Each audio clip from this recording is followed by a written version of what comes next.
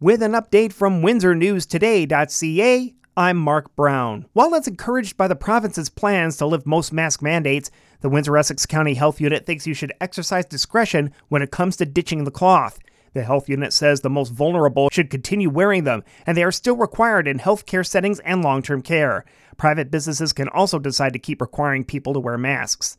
Meanwhile, Ontario is seeing a drop in COVID-19 related hospitalizations. The Ministry of Health reported on Wednesday that 751 patients are in hospitals. That's the lowest figure since Christmas time. The province also reported a total of 241 patients in the ICU. A 32-year-old Windsor man has been charged after a motorcycle collision Tuesday. Police responded to a crash between a motorcycle and a van on Wyandotte Street East at Marintet. The motorcyclist, riding a stolen bike, took off but was found a short time later.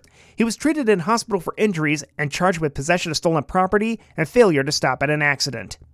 The Russian invasion of Ukraine has started its third week with no combat objectives met.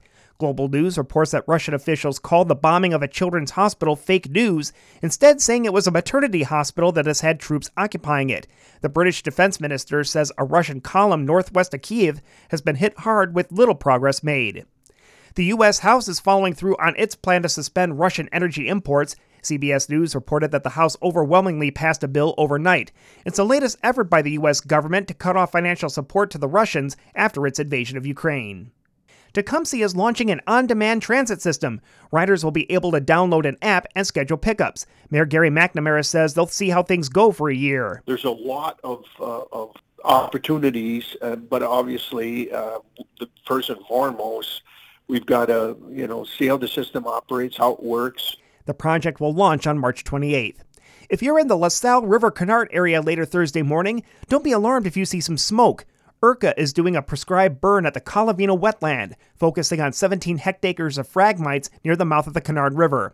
It starts around 11 o'clock. Neighbors have already been notified. In sports, in Junior B hockey, LaSalle beat Leamington 5-3 on Wednesday night, while Amherstburg lost 4-2 to Wheatley in the first round of the Junior C playoffs. In the NBA, the Raptors beat the Spurs on the road 119-104, and the Pistons lost to the Bulls 114-108. A second week of games has been canceled by Major League Baseball after they failed to reach an agreement with the Players Union.